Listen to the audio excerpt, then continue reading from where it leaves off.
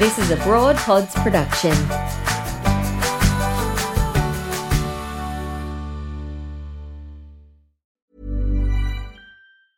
Hey, it's Ryan Reynolds, and I'm here with Keith, co-star of my upcoming film, If, only in theaters May 17th. Do you want to tell people the big news? All right, I'll do it. Sign up now and you'll get unlimited for $15 a month and 6 months of Paramount Plus Essential Plan on us. MintMobile.com/switch. Upfront payment of $45 equivalent to $15 per month. Unlimited over 40 gigabytes per month. Face lower speeds. Videos at 480p. Active Mint customers by 531.24 get 6 months of Paramount Plus Essential Plan. Auto renews after 6 months. Offer ends May 31st, 2024. Separate Paramount Plus registration required. Terms and conditions apply if rated PG.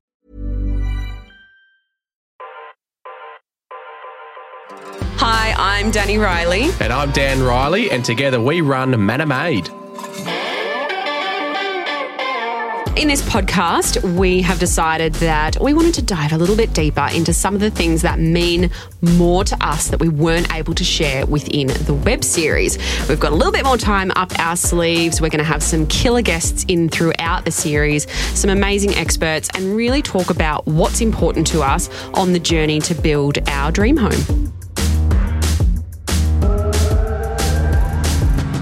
For Dan and I, building a home that was as sustainable as possible was our number one priority. So in each episode, we will also highlight these features as a standalone topic. We know that the most important part of a house is when it actually becomes your home. So in each episode of the pod, Dan and I will be giving you a sneak peek into these intimate spaces that made our house a home for us. Hey guys, welcome back to All Manner of Things. So excited you can join us again today. Make sure you've caught yourself up, listen to all the pods before this episode. And of course, if you want to binge everything, go nuts. You can also binge the web series. The link is in the show notes. Now we're up to episode 3, Dan. Episode 3. There's a bit going on. There's a lot of subfloor insulation going in, which is a must if you've got a subfloor. It felt like it took forever.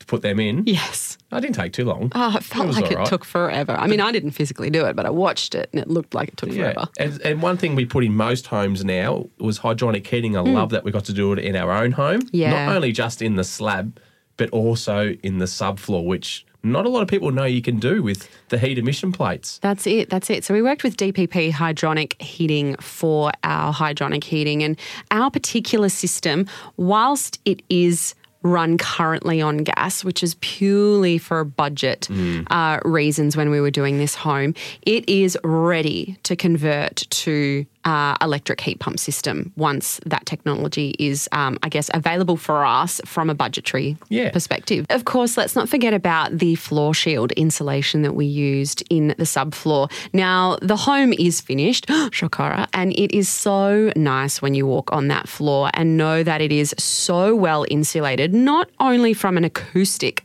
level, but also from a heat retention level. So we're able to really heat our home as efficiently as we possibly can in the current climate. And something you could do if you can get under your existing home, check if it is insulated. If it isn't, it's a pretty cheap option just to get under there or pay someone to crawl under and install the insulation. Yeah. It's going to save you so much money on your energy bills. It will save you. We've lived in homes, older homes that have a timber subfloor, and the heat loss that we've experienced in the winter is unbelievable. Yes. Even if you rent, we actually proposed that to one of our landlords one time. We would pay to do it. We would pay to do it just because we could do it ourselves and we knew the difference it would make on our electricity bills. Well, today, Dan, on the back of our very strong sustainability theme that we've had threaded through the build of the home and also this podcast, I wanted to take the opportunity in this particular episode to focus on that a little bit more. So we have a very special guest. We have Daren Parker from Greenest House.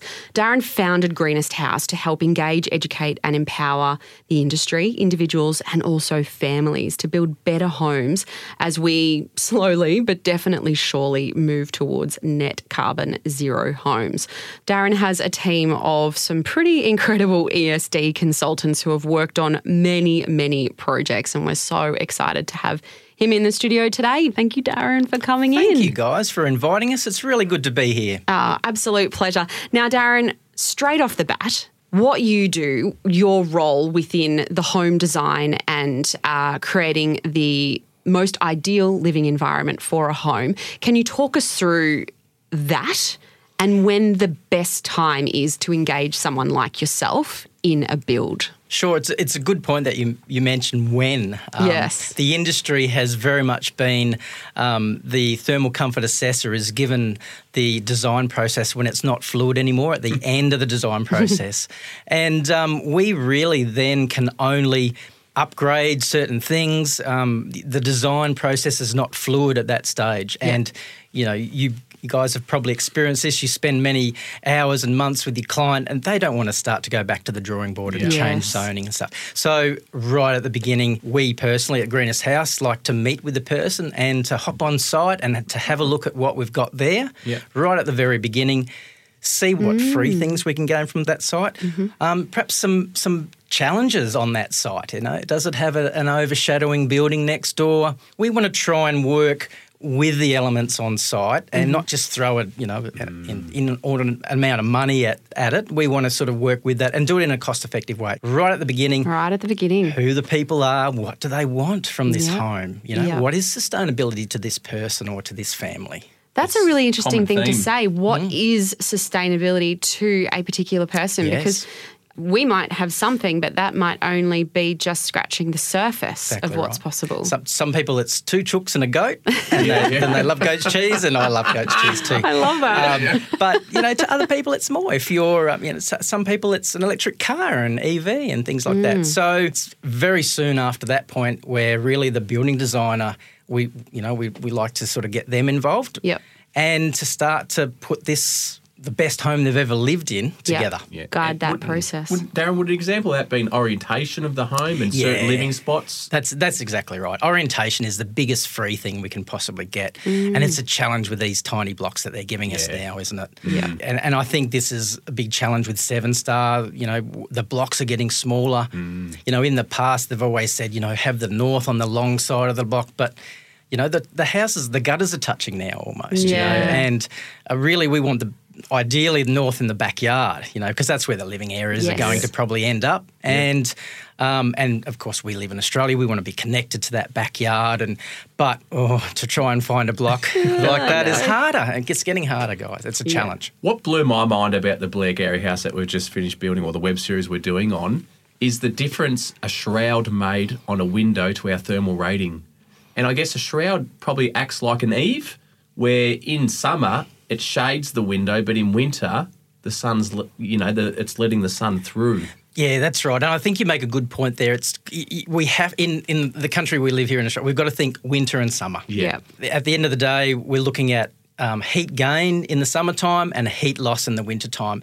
And it's a challenge to do that passively. It's a very clever thing to do. What you're asking the home to do is to catch the heat but stop it from escaping. Yep. And then in summertime to do the opposite. And I think the point you make there by having shrouds, it's something that's adjustable. Yes. So if you can't get that north aspect where the sun does that adjustment for you, the sun obviously rises higher in the summertime, and those northerly pieces of glass don't cop that summer sun.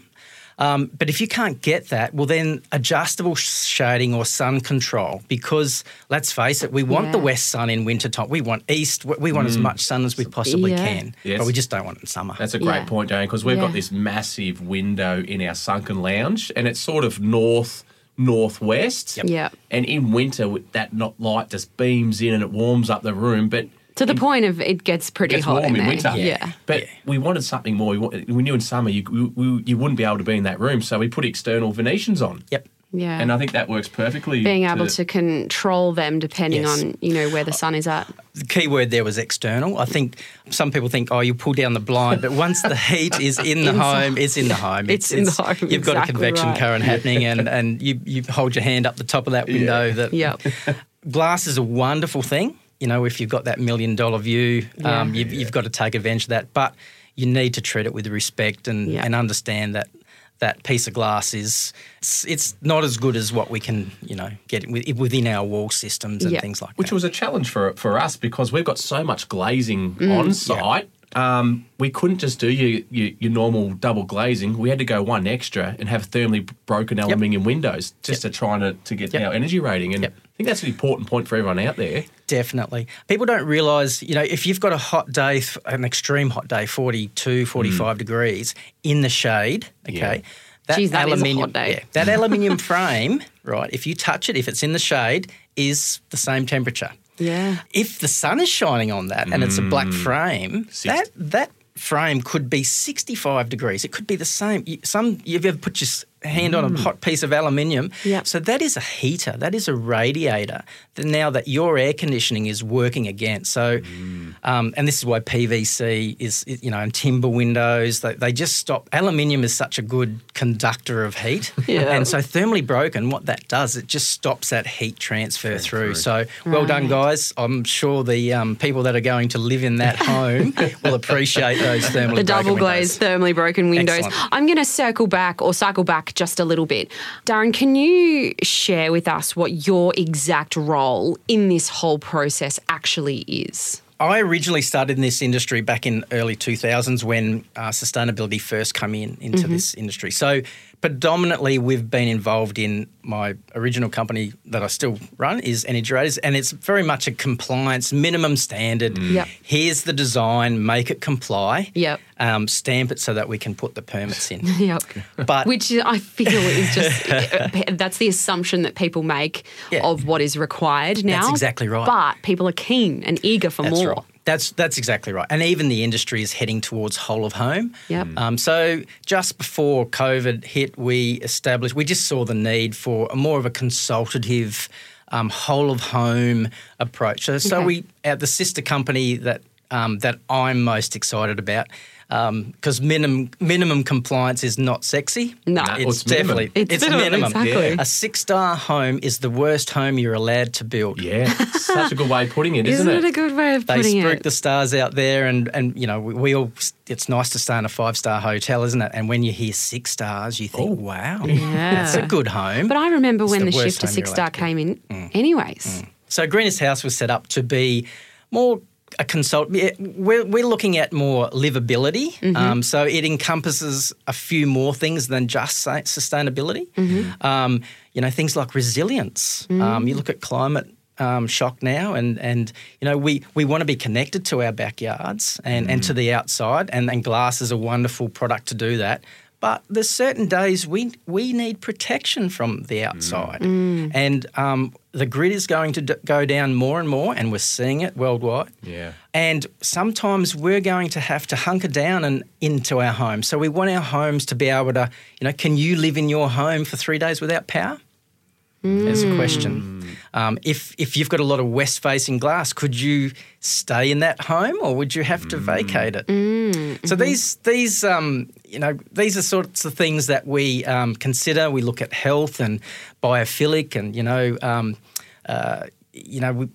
it's nice to have a show, a very clinical show home, and we've all seen them with the 2-pack white. They look absolutely stunning, but to have some textures, some timber, nice. some concrete, some rammed earth, all this sort of stuff. So we have a real mindset of livability first and then wow factor second. Okay, Gotcha. And I think if we look at how it's normally gone, and this is the biggest challenge we have, is wow factor comes in first. They look at that beautiful Byron Bay home that lives in that perfect climate zone that it never gets below, above 25 and never gets windows. Below. Exactly like that. And they want to build that in Sorrento. Guilty at first. I know. Guilty at first. Windows everywhere. I know. But then I was educated. Yeah, that's right.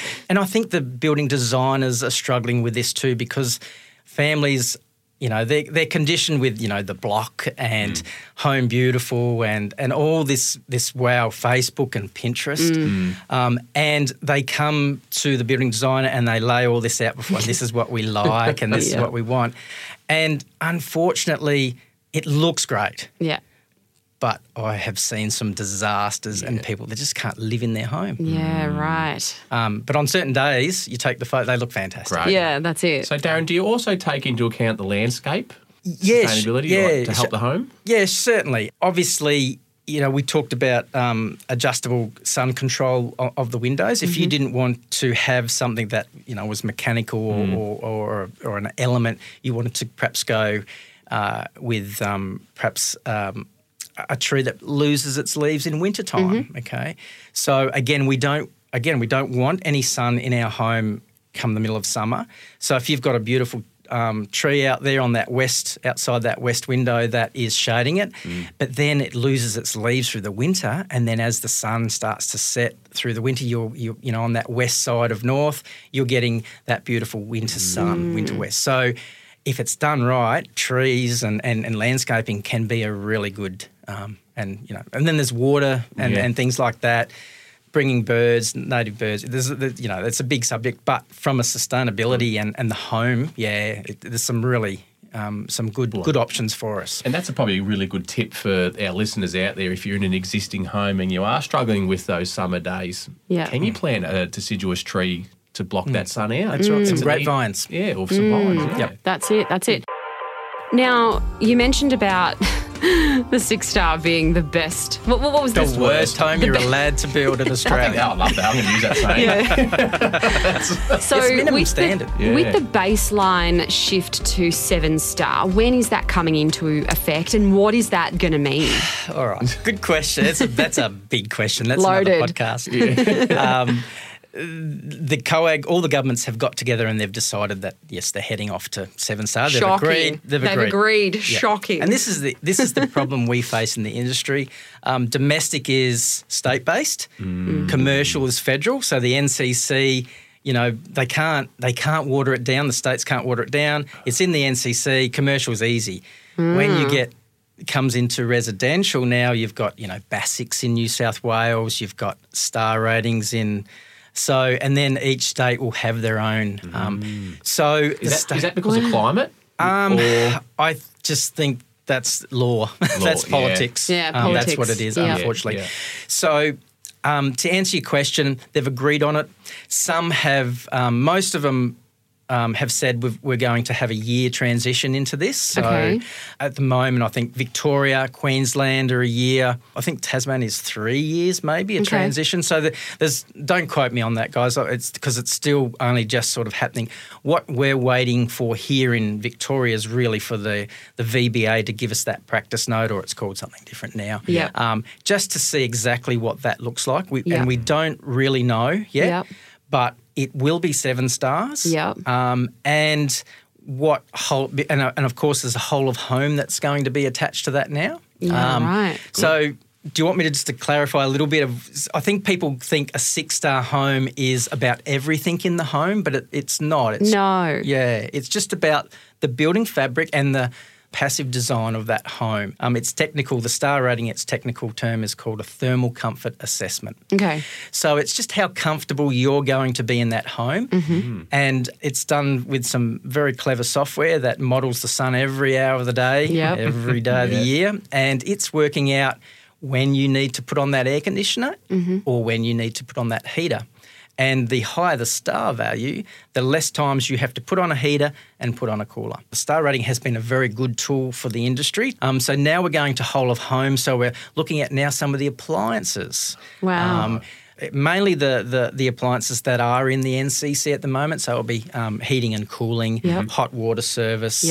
So a carbon budget is being introduced. What will happen is we'll model the home. The tool then will know that whether it's a good home, whether it needs the heater on a lot or whether it needs the cooler on a lot.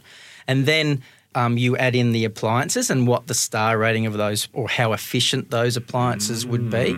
And therefore, the tool now knows that you might need to have a better or a more efficient heater or cooler. Okay. If you want to have gas, and here's another subject, you might need to, because that's a carbon-intensive fuel. I know we've all been encouraged to go to gas, but there's a change there happening too.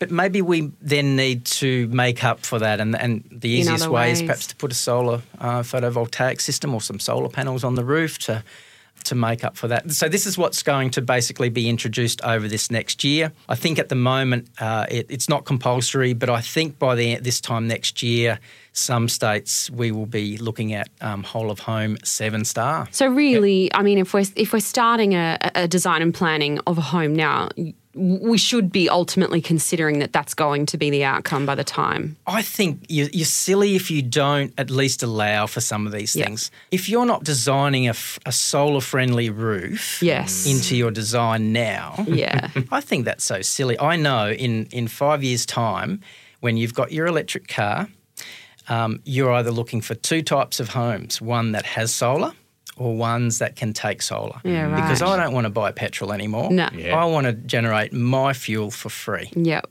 So solar. So even though that's not here yet, I really encourage builders to start to think hips and valleys. They're the enemy. And, flat roofs. And they look so ugly too. And quite often you'll see the solar panels going around, because it's they're square and we've got these triangle pieces in our roofs. Yeah. And it can look quite ugly in mine. So a nice area that's left alone, no services, no vent pipes Coming out, and then the solar panels have to go around that. So we really encourage our the building designers that we work with to nominate that on the plan to say, hey, this roof space here is for future provisioning. solar. Yeah, that's exactly right. So, and then pre-wiring too. It costs about $450. I think the installers get to run that wire through. All. Yeah, what would it cost on site? $90. What would your electrician charge you to wire that through the rough end? Yeah, it's an hour. Right. So why not give that to the client now? And we do that on our projects anyway. Well, most of them have solar now. Yeah, that's great. I do have one overarching concern around all of this. I mean, we've already seen what's happened to the cost of building over the last 18 months. 40%-ish, thereabout, increase to the cost of construction. What do you think is going to happen to that as we move to that minimum 7-star rating? Cost-wise? Because I think notoriously people go in with the best intention to have the most sustainable, the most passive, the most this, the most that home, and where the things that compromise on first are those things that aren't a necessity because they are traditionally more expensive. So what do you see happening there? That's a really good question. I know there's sort of 2 points to that aspect. I think the mentality, or a lot of the mentality that we've inherited and what has got us through, is that we go back to this minimum compliance, or just to get it to comply. Yeah. So particularly with some of the volume builders, they've got all these products designed, they pick the design off the shelf and they fit them. If it fits on the block physically, they spec it. If it's facing the wrong way, it doesn't matter. You just put more insulation in there, you double glaze it, and that adds cost. Yeah. So if you're just leaving it to the end of the design process, it will be costly. Guaranteed. So that is the point. It's thinking about it before you're even really doing a floor plan scenario. Exactly right. We wanted to really hammer this point home because we see in the industry a lot of pushback. Yeah. And it is a challenge, and I do feel for them. But we need to put the right type of homes on the right block. And I'll just give you an example. We were involved in a project in Albury-Wodonga, so up on the border there, in a place called Barranduda. It's a little satellite suburb outside of Wodonga. And we built an 8-star home with no double glazing. Wow. With no double glazing? No double glazing. Wow. It won best, Master Builder's best best display home Northeast Victoria. And we also won another design. When I say we, it was a partnership, guys, and this is, we talked about collaboration. It's a very important thing. So we also won Best Sustainable ESD Design for Design Matters, which is... nice congrats. job. So my message, or the answer to that question, if you put the right home on the right site, it will be cheaper. Right. Single glazing. And for our listeners out there who don't know Wodonga, they have extremes. Heat and cold. Extremes. Almost Europe-like. That's exactly right. It is freezing in the winter and it is stinking hot in the summer. That is phenomenal. Single glazing. So really determining, getting on site before there's even a concept in place, understanding the site-specific conditions, which, I mean, an architect or a building designer would need to anyway, but then it's about coming together in a collaborative sense, working out the elements that need to go into the design to be achieving this and maximising that particular dwelling on the site. I think we've just added another step to our process. I've just had a brain explosion.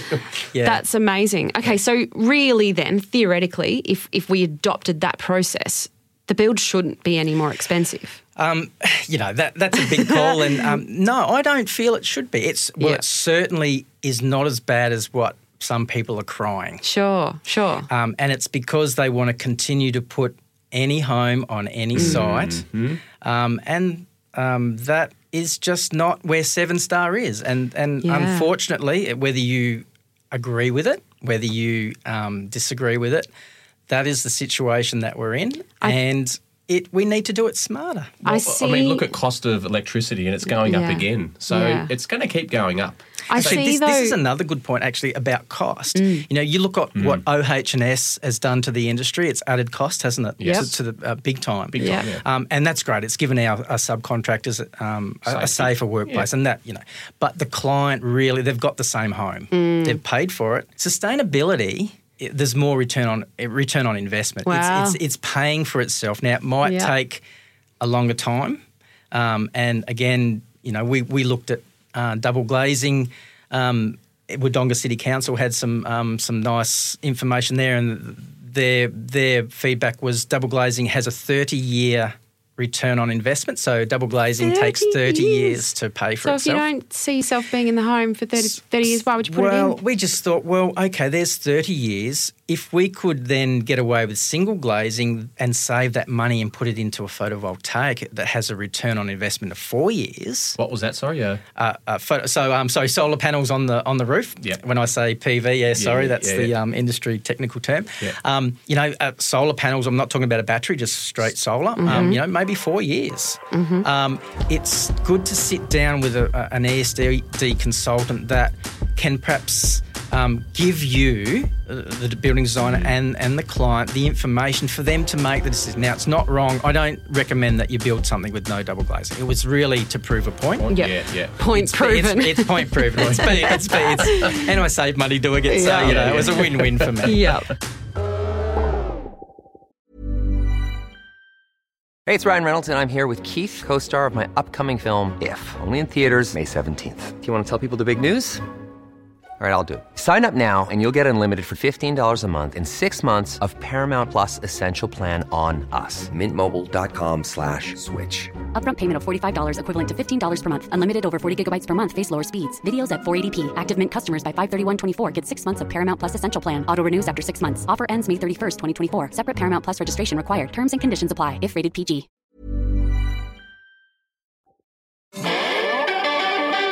Now, to play the devil's advocate a little bit here, I could foresee a time where this is all well and good. We engage someone like yourselves very early on in that process. How is it going to work with a client who has, they have their vision, they know what they want, and they're not really prepared to be flexible around that overall vision? Yeah. Do you see that being a hurdle? Like, do you see that happening? It's a massive hurdle when it was about the client being conditioned to when they rock up on the building designer's doorsteps. I think really we have a responsibility, and well done, guys, to communicate the win-win situation we're in. And we've never been in a situation where there is a win-win for it. The cost effectiveness, the return on investment, the planet, our families, the industry. So it's. I think it's a great time to be alive, to be quite honest, in my industry. I love that. I love your passion. I think there's a shift in the industry. There is a shift in the industry. Yeah. But I think that's a very good point that you make. But how do we communicate this? And so well done, guys, for these types of podcasts. And this communication method is what we need. Yeah. So even the CSIRO are looking at how can we communicate the benefits? Yeah. Because at the end of the day, what's in it for me? That's really where, unfortunately, that's what motivates most of us, and sometimes me. The key learning around this, though, the common goal is to build the ideal outcome for the client. And I guess typically we've only ever really looked at that from the design of the home, but it includes those basic elements, or what we would consider basic: solar, the thermal efficiencies, all of those types of things, plus how the home actually looks and sits on the site.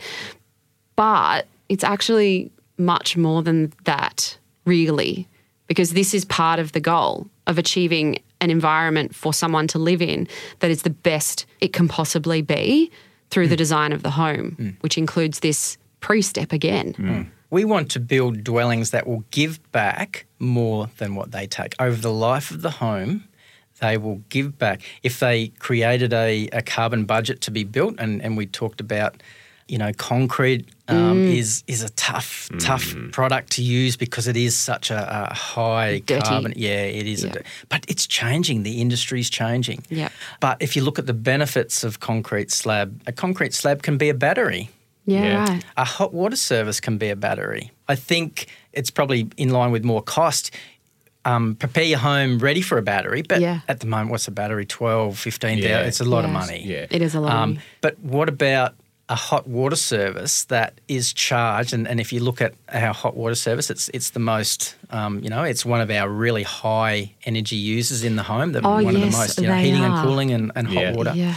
If we can have that heating up through the middle of the day when that sun is generating rays into our solar panels, that then stores that energy for when we get home from work, we have showers and what else. So it's a bit like a battery. Yeah.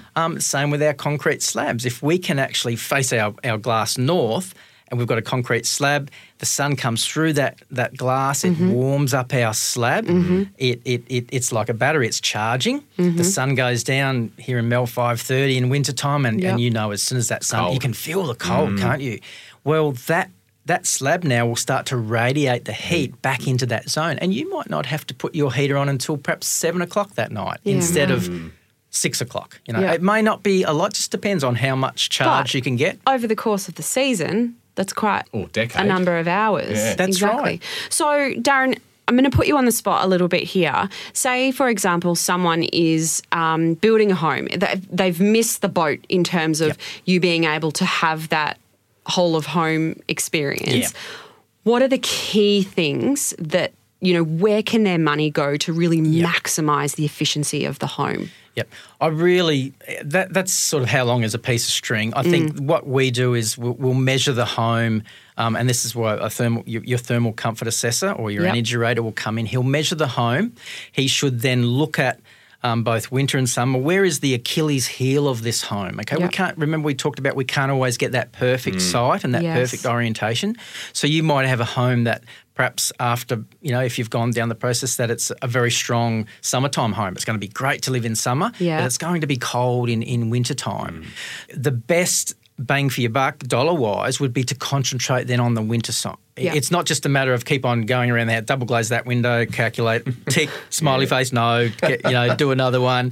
And this is the importance of getting a good thermal comfort assessor that can identify the weak point and then concentrate on fixing that. If it's in Queensland, it will be reflective foil. We're trying to stop sun. If it's in Melbourne or southern states, it's more bulk insulation and insulating glass. And Can I throw one out there? Is colour a big one of the exterior? Colour's a big one because it doesn't cost any money, does it, to go, if you and want pink or blue or colour whatever. of the roof? Definitely. So if you're here in Melbourne, we would like dark colours. Yes.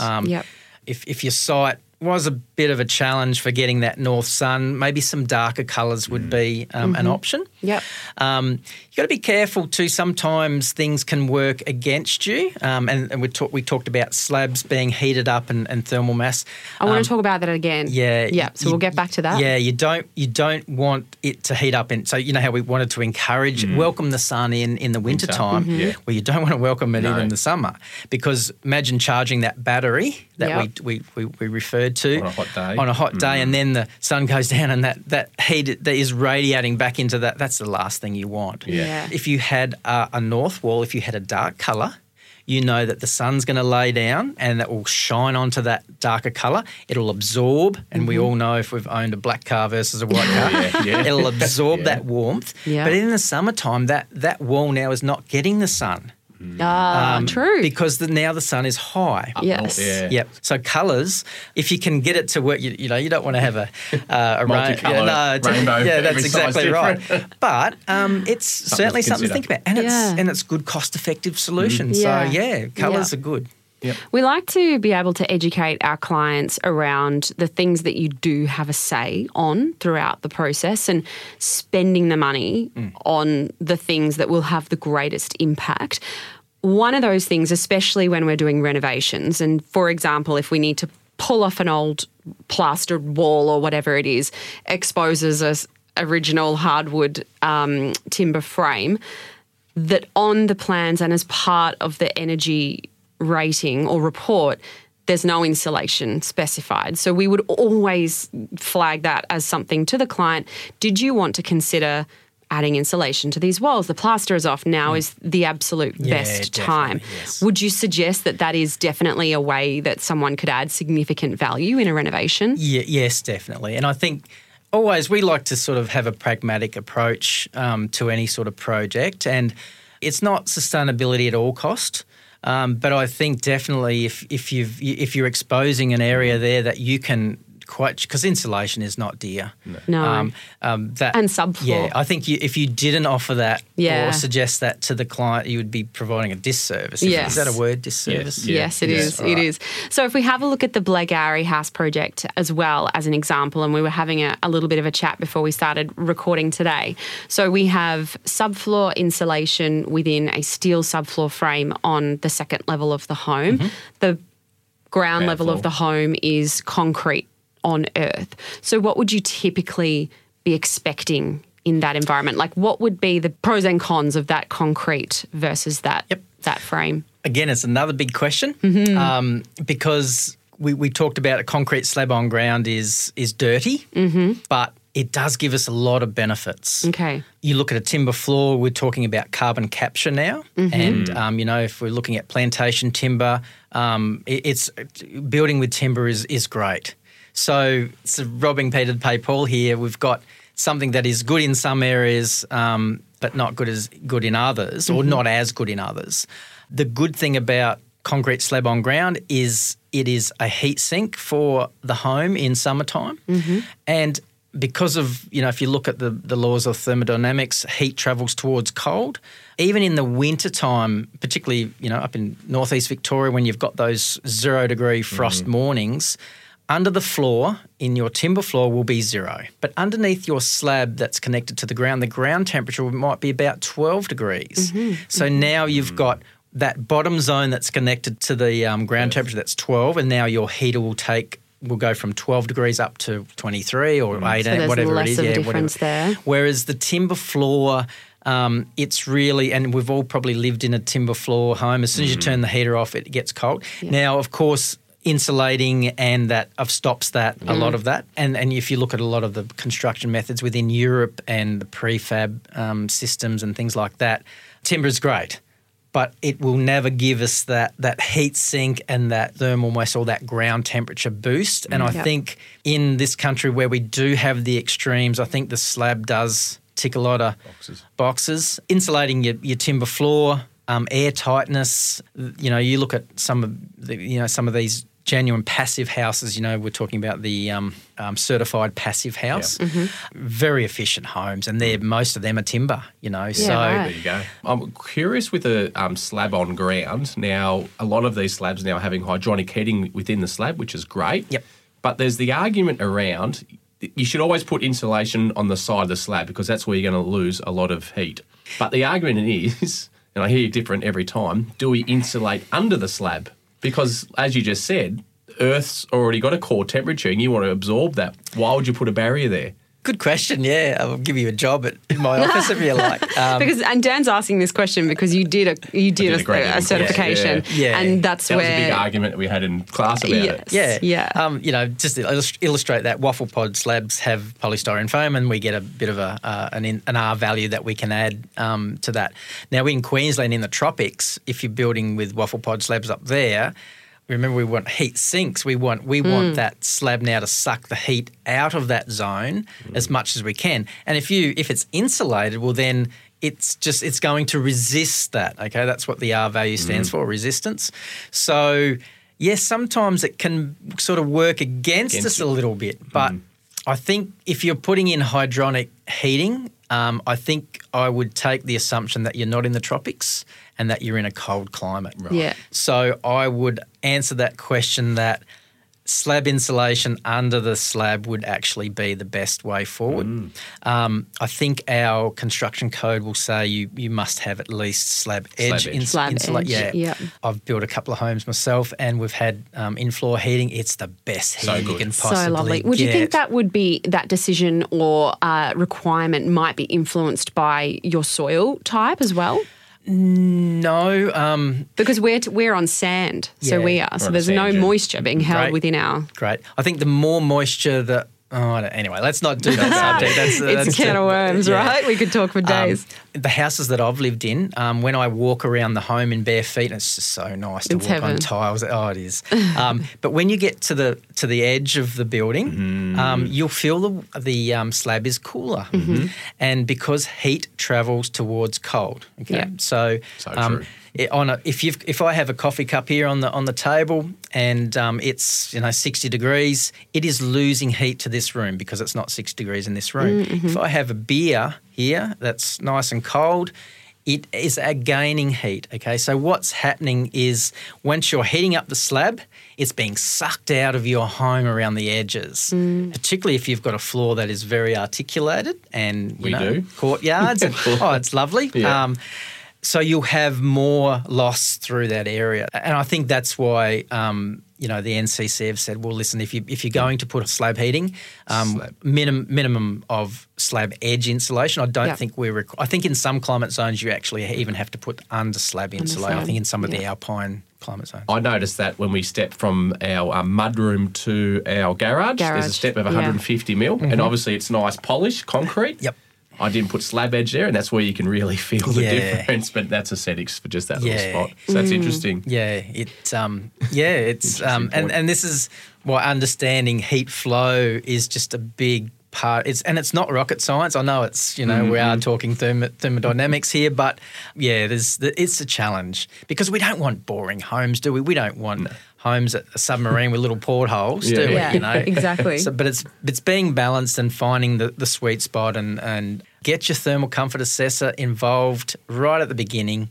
And, you'll get a far better result. You really will. And it will be cheaper. I love that. I absolutely love that. It's the biggest lesson we've learnt today. It is. And that will be something that we'll be implementing into our own process and our own projects going forward. So, Daren, before we let you go, I just wanted to ask, you're very passionate about this industry and this field. What are you doing within your own business to really push this message and walk the talk? Is that the saying, walk the walk? All right. First thing, we're surrounding ourselves with industry professionals that are also passionate about this. If you look at Arnold Schwarzenegger, okay, best governor of California, the gentleman had trouble talking English, and being understood. But why was he so successful? He surrounded himself with good people, great people, and really, this is where we've tried to position ourselves. And one thing that's come from that, we've been not pushed, but we've been encouraged to push ourselves. We've just actually entered this one example. We've just entered into a competition that Design Matters National have put on, and this is the challenge was, and it's sponsored by or supported by a few others. Sustainability Victoria, I think, are part of it as well. But it's about building a home that will pay off its carbon debt. So the average home today is around 250 tonnes of carbon will go into a home. Wow. And so the challenge was to build a home to reduce that carbon as much as we could. So we'd look at different elements and different things that we could use. We would then measure that. Then we would measure the running cost of that home with the whole of home tool. Yeah. It then spits out a yearly score, carbon score. Then we work out how long does it take for that home, so earn more to pay back our debt, our carbon debt. The challenge was, first of all, reduce that as much as we can. And that's a challenge because the industry is still learning and the suppliers are still, look at concrete, it's still dirty. Although there's some wonderful things that are happening with iron ore so we measure it and then we pay it off. And the challenge was to pay it off by 2040, I think was so early days yet. We've entered into this competition, but I learnt so much from that. I bet. And this comes from surrounding yourselves with other people and being part of organisations that are proactive in this area. Yes, proactive, not reactive. Proactive. Yeah, that's exactly right. I don't know how we'll go. I think there was about 17 entries. But listen, if I win, guys, can I come back and share it? Of course, absolutely. That's great. Good luck. That's so exciting.